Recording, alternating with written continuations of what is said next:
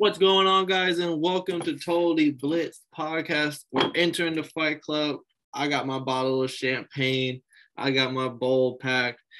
And before we talk this episode, do us a favor and go down and like this episode, and do yourself a favor, subscribe to the channel. But now that that's out of the way, let's talk our shit. I'm Paul, Pickle Winham Contra, and let me get this smoking started. Ooh, see, look, you got to catch up, man. I'm packing my next one, you feel me? And it's your boy, Kev. Waterboy's your boy, a.k.a. the Don PYE, a.k.a. that motherfucker on the screen, you feel me? And we talking UFC fight. That's all you got to say, because every 10 seconds, I feel like I was going, because there was some crazy shit going down in this card. I feel like even the quote-unquote boring fights were fucking action-packed, filled with back and forth combinations. And like even the most boring fight ended with a TKO. So like this is the motherfuckers that keep saying MMA be boring. We had 8 finishes, bro. That's a good night of business right there. I just need whoever be saying MMA is boring just go dig up a hole. I need you to dig up a big hole, very deep, right? Go over there and just call me. And I'll fill it with concrete. You feel me? Because like we don't give a fuck about y'all no more. There's gonna be some shit happen, man. But Paul, I cut you off. My bad. At 8 finishes, good business. 8 finishes, 3 submissions, which you don't really see often on the same night. So the boys weren't just knocking motherfuckers out, but they also putting them to sleep with the old sleeper holds. It was really supposed to be 4, but what's it called? Brother fought Shane Burgos, Jordan. He ain't going for that. He ain't tapping for nothing. He must watch a lot of Gracie footage. Nah, bro, but honestly, I didn't even realize there was this many finishes until now. Like I'm looking at the card in front of me, and I just counted it out in my head. I was like, oh wow, they really did finish. I don't remember a lot of judges in this fight. Hey, what do they say, man? Don't let it go to the judges, because the judges will make you cry every time. Every time. Fuck that. My boy said, no tears from me. Well, shit, I got let me see. I guess we'll start with this fight here in the prelims. We'll work our way up out of the prelims. Let's talk about, we're only going to go through this one fast, but that boy Bill Algeo getting the knockout on Herbert Burns. Then Gilbert Burns just has him like carrying him like a baby out of the cage into the, like someone took a picture and that shit made it around the MMA world. That boy got knocked out. MMA Twitter has to be undefeated just for, because I didn't see a single clip from that fight or hear anybody say anything about the fight itself. Couldn't even tell you how he knocked bro out. When I saw that picture of that boy getting carried around the motherfucking carried out the ring, I was like, look at Gil. What a good brother. That's Jasmine was carrying me like that on Saturday after Ortega blew his shoulder out, bro. I couldn't take it.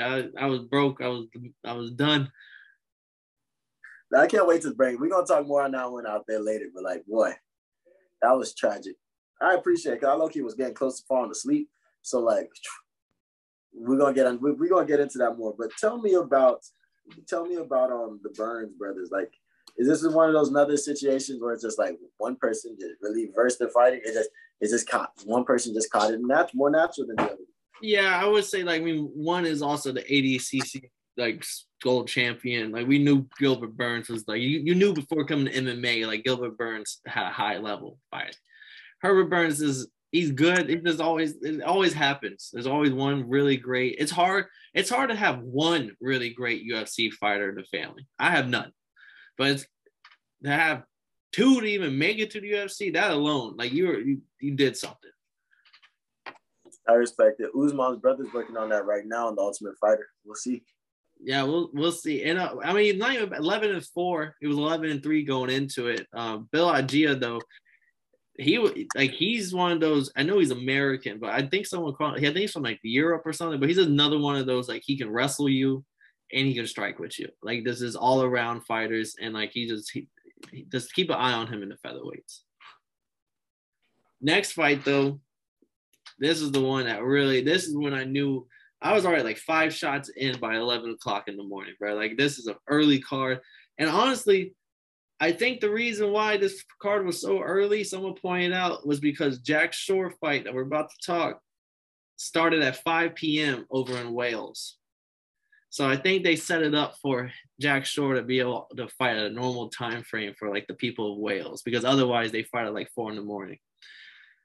So we saw Ricky Simon get the arm triangle submission, which blew me away. It's one thing to knock him out, but getting the arm triangle submission on Jack Shore, putting the first loss on this super prospects record, and putting Ricky Simon, catapulting him high. He was already ranked in the division, but the knockoff Jack Shore, he only fucking stamped himself in this division coming up. Oh, hey Paul, man, there's a reason why I can see all my teeth. And I need you, if you're gonna say his name, I need you to say it correctly. It's Ricky Simon, my boy. Like I thought, my dog is nice, bro. Like you said that he's very good at how he mixes up, and he can throw the punch and make it look like a motherfucking make it look like a takedown. But bro did his thing. Let me pull up my dog's stats. My boy. I got it. I got it right here. Well, let me know what my dog did. Total strikes, he had 46 out of 59. That's insane. That's like almost 90%, 80-something percent. Outstriking Shore only had 27 out of 52. Significant strikes, he was 25 of 38, outstriking Jack Shore 19 of 44. And in the takedown control, 2 of 8, 4 minutes of control time. In the leg kicks, 10 of 11 leg kicks going unchecked. Bro, that shit, he came out and he put on a clinic. Bro is a really talented fighter. And like he spine busted him at one point. He picked his ass up high in the air and came down with Jack Shore. Like fucking, like you don't see those type of slams often. Had him on his shoulder. That shit is nice, man. But the arm triangle, no, he killed him with an arm triangle, right? Or is that another one? Yeah, they had him an arm triangle. Yeah, when he locked that arm triangle up, bro, I fucking did a backflip off my motherfucking couch. I was like, let's fucking go. Bro, that shit was nice. He really put on a clinic, and bro did his thing. Like, he showed that, like, he's a force to be reckoned with. I want to see, what weight class is he? 155? Bantamweight. He's right there. That division's so deep, bro. Like, I think he was 11th in the division. So, I don't know how he moves up. Jack Shore was only 14 in the division. But he can wrestle with Sterling, and he can strike with probably anybody with just having that wrestling in his back pocket. Yeah, it's tough for me to be like he can wrestle with Sterling. First, we gotta get to Jan first. No, that's true. Jan's busy though. Jan's been calling out Sugar Sean, and Sean's been talking back. For the first time ever, Sugar Sean's entertaining an actual high-level fight. So, might be fun. It might be interesting, man. But yeah, shout out my dog Ricky Simon. You showed out. I didn't bet no money, but I knew I should have bet a fucking shot on you, because whenever there's something about Paul, whenever you're 100% sure somebody's gonna win, I'm like, it's not like him. He's a betting man. He low-key likes to play the odds. Yeah, I'm going with this other dude. No, I got killed by both people I was so heavy on. Like, this was a bad weekend for me because my two guys and two of my favorite fighters in UFC, like, just fucking shit the bed. Also, the dogs were killing it. I know, like, I'm 1, 2, 3, 4, 5, 6, 7. I think about 7 or 8 underdogs won on this card, bro. Like, that's more underdogs won. So, like, that's insane. It wasn't the I don't know. The odds makers probably got killed. Oh yeah, somebody got waxed. I know somebody. I should have watched the. I got waxed. Oh, there you go. I should have watched the Ariel Helwani segment when they do best bets. I should have been listening. He got waxed too because he put a big old bet on Jack Shore. Like, he was huge on Jack Shore too, and I was like, oh, he's big on Jack Shore. I'm big on Jack Shore. We good. Nah, man, not the case. Not the case at all. But hey, give it up to Ricky Simon. Simone, that boy is a problem. Let's get into this ladies fight. Honestly, this was fight of the night for the moment. And coming into this, and the moment it was fight of the night after this fight ended. Can we give it a second though? Every main card, I gotta give it up to the boys, because I don't think it's just, see, like, right, I be wanting to blame it on Dana, right? I be wanting to blame it on the matchmakers. But I think there's just a fire. There's a fuel deep inside the heart of the UFC, and it's like the will of fire. It goes to their It goes to the all the ninjas in the village. They protect the UFC. They want to get paid a little more. It'd be nice if they got paid a little more. Got some lifetime health coverage. But that's a different problem for a different day. But like, I feel like there's something like the way they run this organization, this company, for them to sit down and everybody be like, yo, I'm not only here to be in the UFC. I'm not only here to collect a paycheck. I'm not only here to, I want to be great. I want to put on performances. I'm an independent contractor. Like, I feel like that's the energy they come into this a lot. And I think that's the biggest difference between MMA and boxing, because it's like, boxing, like, you kind of want to just solidify what you got, let them see your skills. You put in a show. Over there, they're coming like, yo, I have a chance to win over some fans. I have a chance to earn, like, and the more business I do, the more money I get at the end of the day. So I gotta really put a respect to the entire UFC for this, because this wasn't even a fight. This wasn't even a pay-per-view. This shit was on ABC.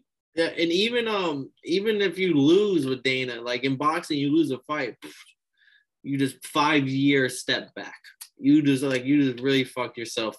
But in UFC, even if you look good in a fight, whatever, like Dana White, even on Contender Series, you lose, but you look good. Fucking, I'll give you a contract right now.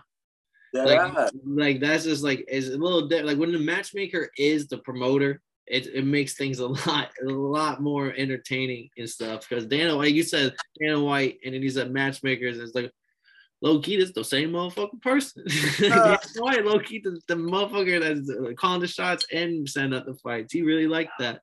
But these fighters, I mean, all these underdogs killed it. But another big difference, I think, is that every fight's close. You rarely will see a -1,000 favorite. That's what I point out on the show, is because, like, yo, this person is gonna fucking destroy whoever's in front of them, or at least should on paper.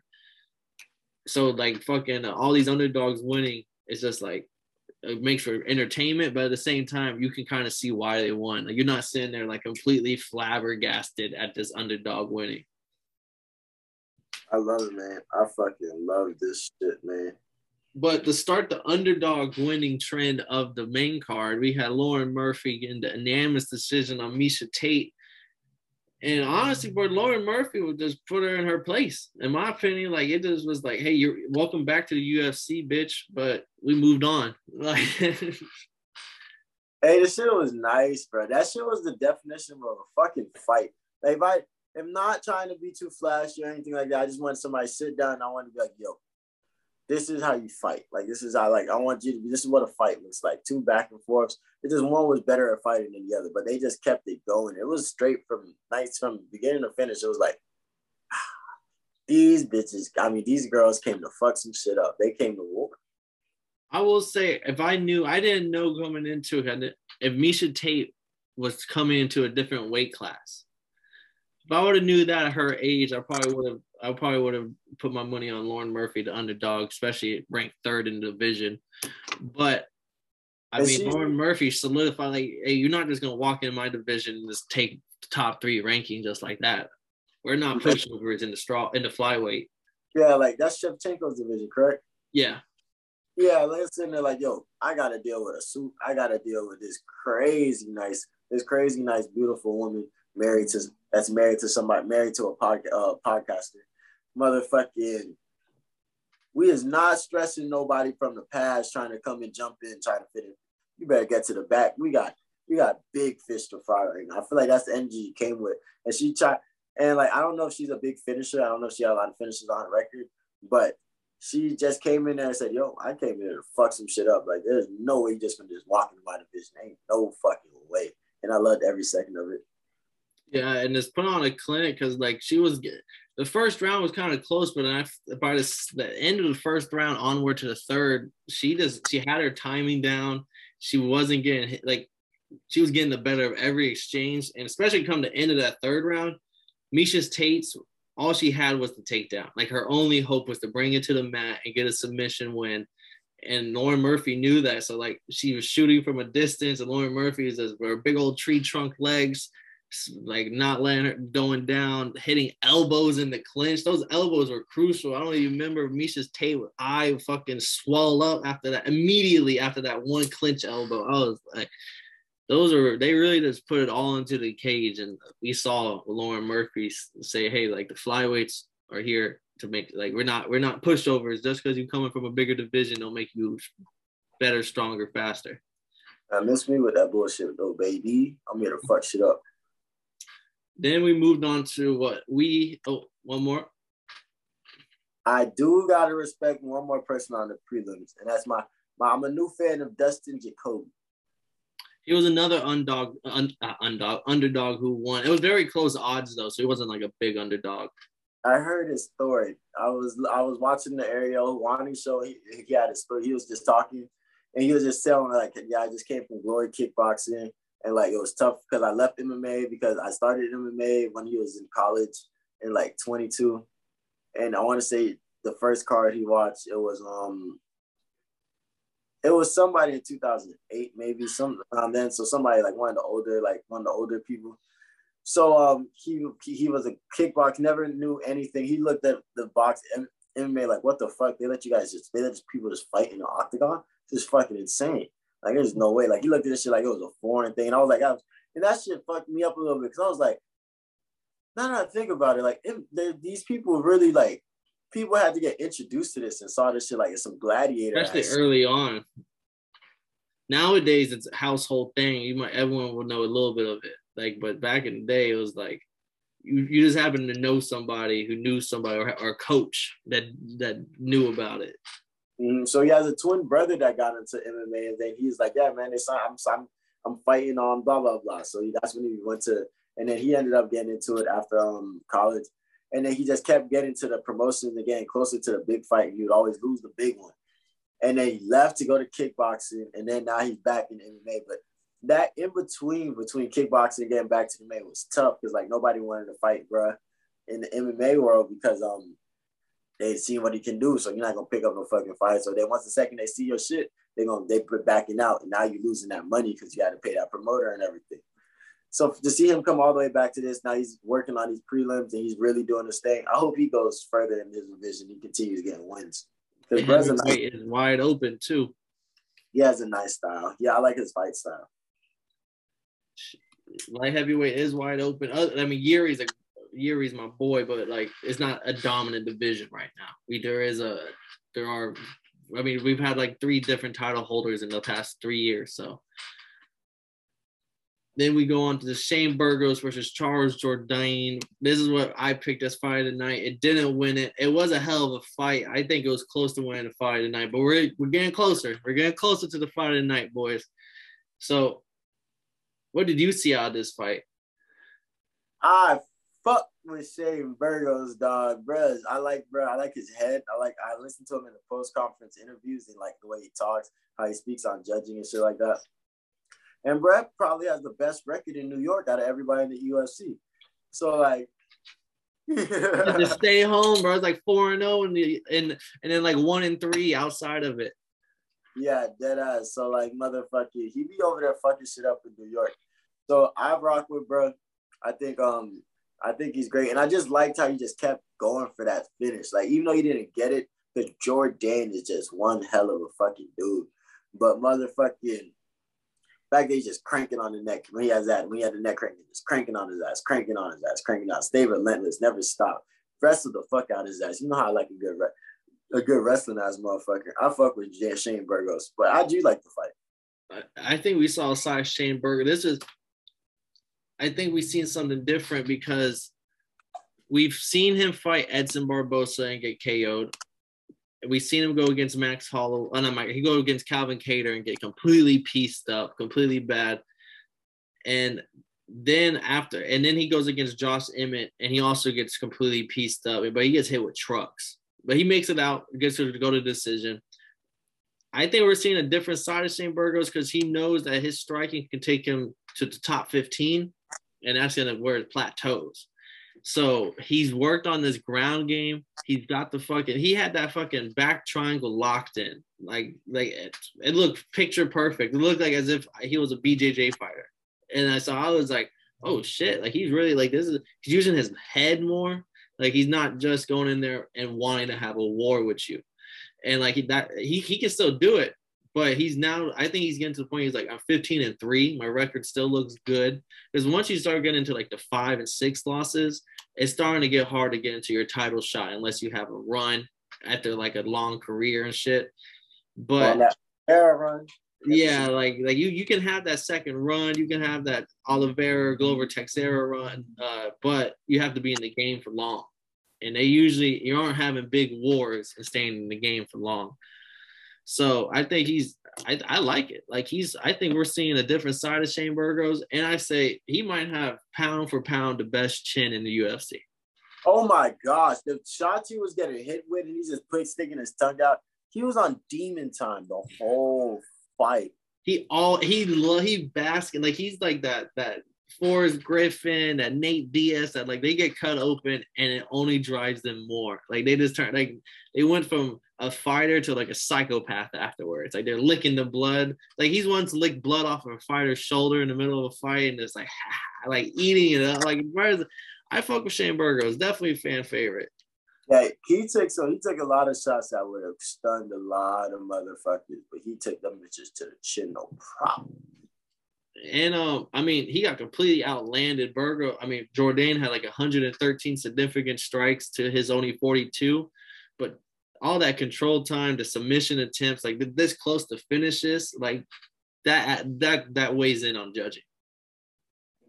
Yeah, but he did make some good points about judges in his post-conference interview, because he was saying that he says that like more fighters should become judges because like they know exactly what's happening and like what's in control, what's actually hurting somebody, what's not, like what positions that you want to be versus where you don't want to be. Like a fighter can do that way more than somebody in a book, reading a book. So like they got to figure out a way to like up the pay or something for fighters, like that state commission. And then he was talking how there are no set boxing rule, like everybody, there are no set rules. There's no like universal rules. Every there's what is it, like a set of universal rules, and then every state chooses like how they do it or something. Yeah, no, and every state has a different rule basically.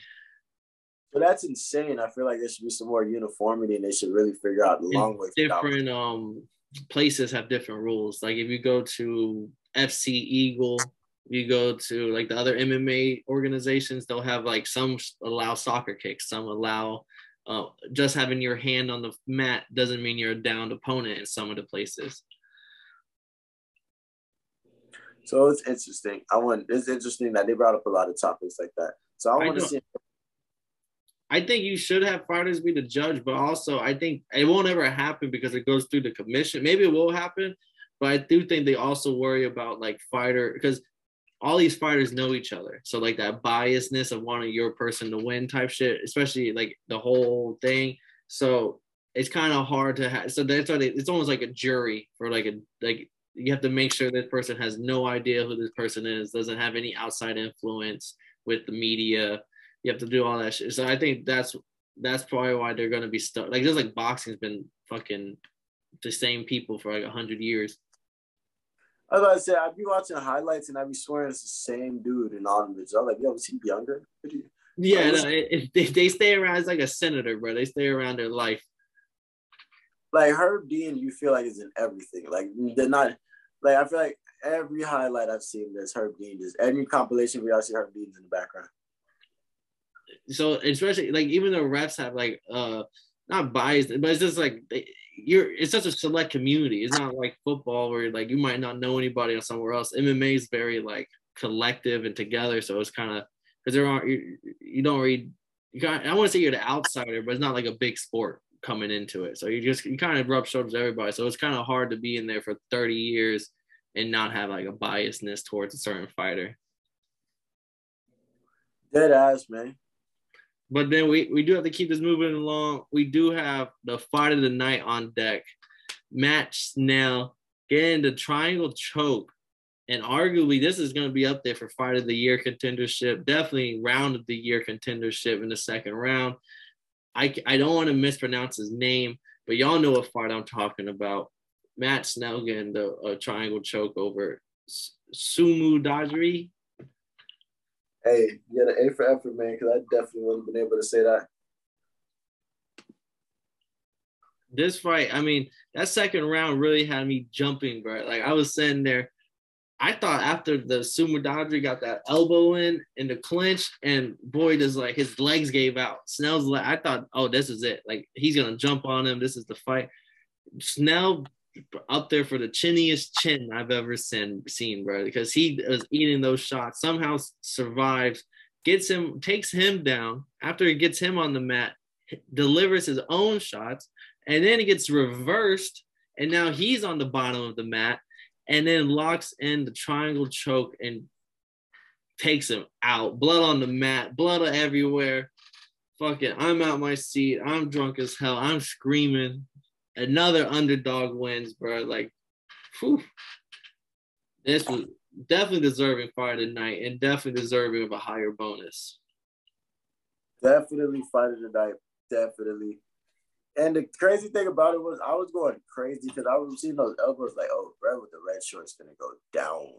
His legs is, the fact that he was able to come back from that and the fact that, like, it took him a second because dude was not giving up for shit. So, like, it took bro a second. Like, I swear he was getting beat up down on the floor for like 2 minutes, his elbows.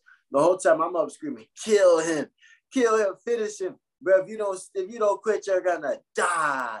And like you could tell, like Chinese bro was not Chinese. Asian bro was not giving a fuck.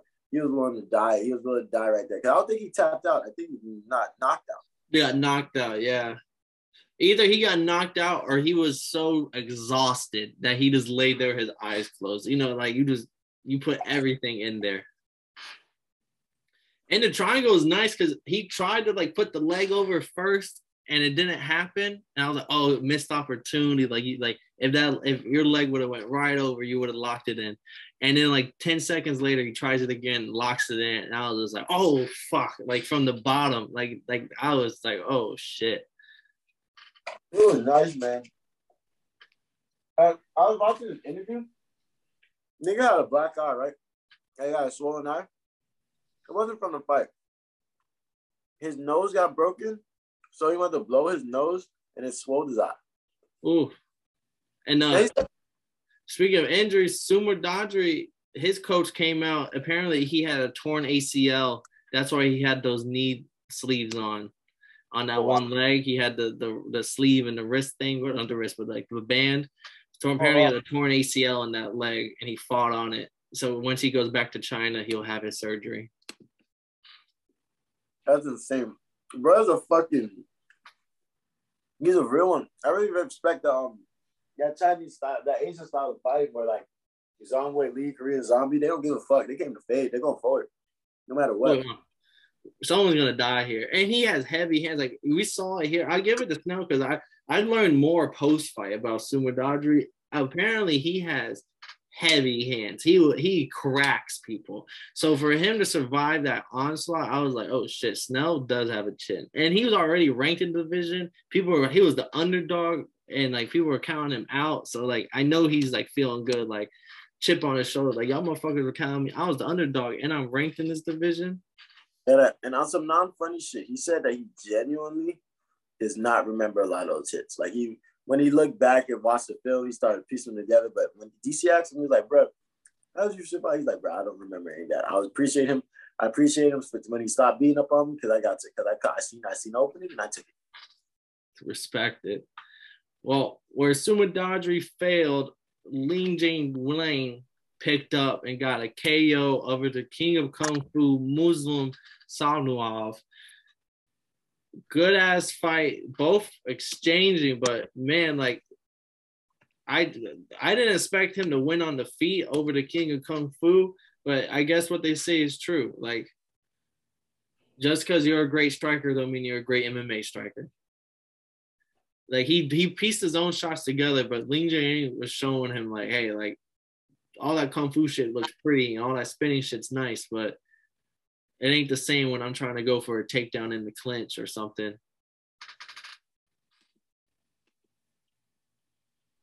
Nah, this is an interesting fight because this is one of those fights where, like, I kind of started to doze off a little bit, but like I was kind of focusing. So I can't really, it's like one of those in and out fights.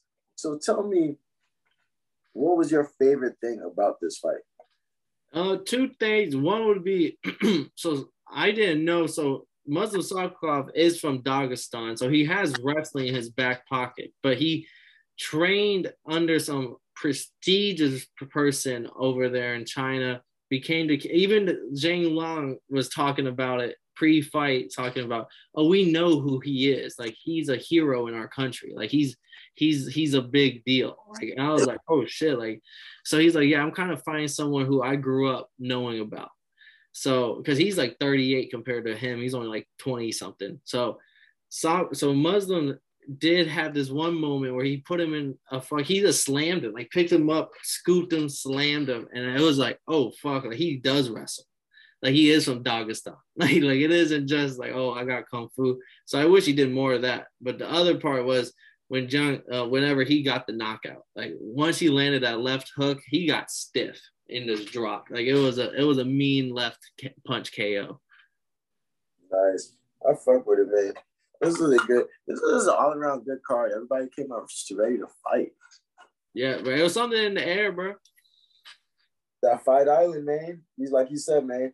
If the fact that there's UFC London in America, and I was like, and when you said that, and I was just watching the crowd reactions, and this is one of the first fights, this is one of the first fights I actually listened to like everything. Like I didn't have music playing on the background. I listened to the program. I think that's what the commentators. Yeah, the commentators and shit, and just listening to the crowd. Ooh. I was like, oh, I gotta go to a fight in New York. It's fun. They definitely. There's a reason why almost every fight place goes to New York, and it's because their crowd's always lit. They're playing that shit like a motherfucker. Then we finally made it to put asses in seats. We made it to the co-main and main event. The co-main event, we saw Amanda Lemos, bro. Like she's not fucking around no more, bro. I believe I'm not mistaken, she was a former champion and then lost it or something like that. So she's coming back for vengeance. To Karate Hottie, that she was whiffing, bro. The straight up swing and miss for 90% of that fight. What's her average? So for anything she threw to the head, 7 out of 24. The body was 7 out of 10, and legs was 15 and 22. So like those weren't bad, but as a total, 35 of 62. But those misses were bad. But like, it's one thing to miss just throwing a jab. But to miss on like a head kick that you're like a whole foot away, to miss on a punch where you're a foot away, like those are big whiffs. And it like I don't know, it just was kind of off-putting on like you're a striker, that's what you're known for, but you can't even find your own range. Yeah, she did not want to get close even slightly. And I feel like it tires you out eventually. Like of course, especially with the way she throws the stuff. Like if she doesn't throw just like half-ass throws, like she throws like shit behind it, the spin, a fucking lead up, like she was throwing hooks and whiffing. Like that's not a jab. And it was funny because Lemos was not falling for none of that shit even slightly. Like, why would I walk into that stupid shit? I was getting a little worried though because she wasn't throwing much herself, but you could tell she's like calculated. Like I'm not gonna throw from fucking a foot away, like 3 feet away. But judges sometimes, if it was to be like that for 3 rounds, judging, judges might just fucking give the person who threw a lot of shots. That's real. But this submission that Lemos got was so nice. Like she saw that, you could tell she trained this. You could tell they watched film. She saw that opening and immediately took that shit. And when I told you she went spider monkey, she went spider monkey. The best ones. The guillotine, standing guillotine turned into and she was on her way to put it into a mounted guillotine, but they got the real subtle tap out. But she was really about to take her fucking head off. And I was just enjoying every second of it. thank you for bringing up the subtle tap out because it reminds me. I do give respect to the Karate Hottie for not playing because she did let go of the lock before the ref stopped the fight, and a lot of like vets will tell you you do not let go of that lock until the referee like makes you let go of that lock. I don't care if they tap, you fucking hold it. And so, but she felt the tap, let go, and sometimes like that fake tap shit that was happening with Yuri that people were hating about, like Karate Hottie could have, as soon as she let go, could have just easily got up and just like fight not over, like, and then did some dirty shit. But I give her respect. She was like, I lost. Yeah, I tapped.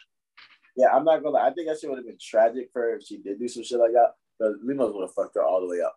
But I also feel like she didn't know exactly what was going on at the time. I feel like she was just coming back to it when she got up. Like when she stood up. I feel like she felt that that mountain guillotine is probably the most painful submission in MMA. And when it happens, like you're like they jumped on you, like you're fucked. Like I feel like once it's locked in, it's like, oh fuck, I just fucked up. You're fucked. So I feel like she's seen that, and she tapped before she didn't even get over there because she just knew that like this was gonna be the worst pain she's felt in a while. Fuck trying to wait out for the round. Yeah, no, especially because there's still like 3 minutes left. Like you're about to be in pain.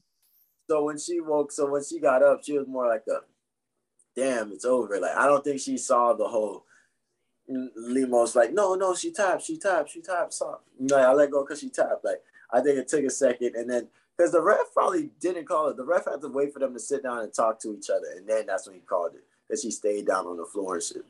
Then he was just like, but yeah, I'm not gonna say that like.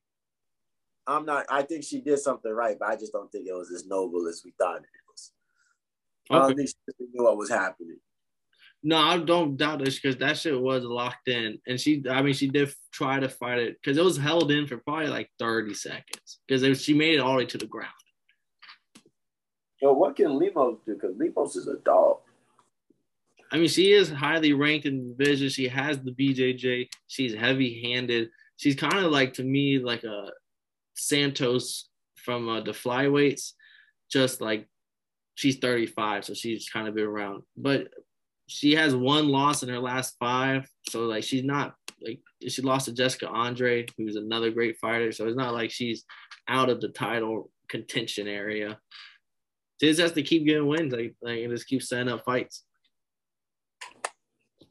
But our main event, probably super anticlimactic, especially for me. I had my T-City poster up. I was drunk.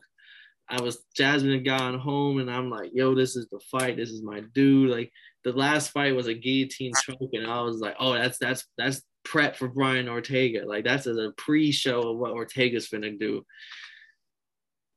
And then the fight starts. And then his shoulder gets popped out, and I didn't even get to see it. We were on the call, and I turned away, I turned back, fight's over. I'm glad you said that. I was so upset. I was like, Paul, shut up. You're ahead of me. And I'm like, because I'm thinking like somebody got knocked out or something. They're like, oh, wait, what happened? I'm like, oh, damn, what happened? They're like, he missed a knockout or something. And next thing you know, I just see the nigga just. It look, you can kind of see it pop on the TV. It's just like his whole arm just shut down. I was like, ooh, that looks like it hurt. And then immediately they stopped it. But like, it happens in MMA. It's a dangerous sport. He's had shoulder surgery twice. Hopefully it's not on the same shoulder, but like, a win's a win. Wins, especially because they're not going to look at the circumstances around the win. It'll just be like he won his last 4 coming in. He got on a TKO on Ortega. This like they'll just put up this resume. They're not going to put how he got the resume. But I don't think he gets the title fight though. Yeah, I was about to say this is where the business comes in though. This is what fucked it up though. 1, it was a lackluster main event. 2, this was supposed to be the number one contender fight. So you got the win, but you didn't technically earn the that means you got the win, so you are in the number one contender fight. But if you might not have earned the championship spot, you didn't prove nothing. But you're also in a division where the champion just had to get thumb surgery because he broke his thumb in the second round. So he has a cast on right now. So it's gonna be a second until we see Volky fight. So like he got the number one contender spot. He really can't go against the champ for two reasons, because the champ is injured, but you didn't really earn a championship bout. But like, so what do? Do they make the IC title? I think they're gonna do the IC title for sure, because the injury, and on top of it, Volky's already called his shot on the Islam Oliveira fight title on the post win. And I think he's defended his belt enough times against enough high. He's fought the 2, 3, 1, 4. He fought them all. He beat them all. He defended all those times, dominated in all those times, not just one, but finished in almost all of those. So I think he's earned the right to go call his shot. And I think we might see, and I don't think we might, I'm almost guaranteeing we'll see the IC fight, and it's going to be him versus Josh Emmett, because we all thought Josh Emmett versus Calvin Kattar would give us the number one contender. And especially now we're waiting on Sergio and Volky. The timeline only sets up perfect as like a co-main event or something. Maybe that might even get thrown on Abu Dhabi, or Madison Square Garden is just now getting set up. That might be thrown on that card. But I do see an interim belt between those two, because they both have we didn't think Emmett won that last fight either. Mm-hmm. So they both have something, I think, to prove going into this next fight. So, but what about Max Holloway? What if Max Holloway ends up getting this interim belt while there's an old UFC, not written down rule, but unwritten rule: a winner always fights a winner, and a loser always fights a loser. So I can see Holloway versus Ortega too, maybe, or something like that. But they don't ever usually set up someone coming off a loss versus someone coming off a win. Interesting. That's usually why we always see good matchups, because we'll see both people riding a win streak or something. Both people need this win. Interesting. I never noticed that. Yeah, so that's why, I mean, they do definitely tweak the rules for certain. Like Conor McGregor, they tweak rules for people. All right, I'm not saying it's definite. There's a reason why it's unwritten. They don't want everybody to get caught up in court with it. So, but I'm almost certain Yair versus Emmett will be that, and then maybe we'll get a Holloway Ortega fight, because Ortega still thinks he can, he don't think he lost that. He just blew his shoulder out. He'll be back, and Holloway's not going nowhere either. I'd love to see him run it back. And there's definitely some hitters, young hitters in the featherweight division that are coming up, so we might not even see those fights. We might see some of them being the gatekeeper, because they've already had their title shots. Yep. And after you gatekeep enough, then you can come back in the house. Hey, man, the UFC is some good business, man. But this was a great-ass fucking fight card. It was free. Free, bro, and early. So I actually kind of like getting drunk earlier in the day, bro. That was kind of nice to have a little day drink. And then all of a sudden, 6 o'clock come around, I'm like, oh, let's go step out somewhere. Let's call an Uber. Let's go do something. Nice. But man, I was say, got anything else to throw on this card? I think we hit the nail on the head. Oh man, we got some great cards coming up. UFC London. Yeah, we're gonna go deep in our bag for UFC London, bro. And a whole bunch of familiar names we've already covered. And I'm still trying to figure out. I'm just ready for Pena versus Nunes too. I mean, I'm a big Ultimate Fighter fan, even though this wasn't the best season. I'm bigger on the other fights. I'm not really big on that fight for some reason. It doesn't sell me like it does other people. And all of a sudden, one of the fights just got canceled too. It was I can't remember off the top of my head. I'll have it when we cover it. But it was a big fight. It was like the third fight on the card. And So, and I think another fight just pulled out. So, like, the card's getting thinner and thinner. And I do want to see Derek Lewis fight, but I don't know. I'm not really too sold on that card. I don't know, man. I'm not even worried about the card, man. Pena Nunes. I want to see them boys. Oh, you have been watching The Ultimate Fighter too, so you are invested a lot. I know they got smoke. And it's a different type of smoke. Like, I can't wait to see those press conferences. Like, what do they say about each other? The press conferences for pay-per-views are always perfect.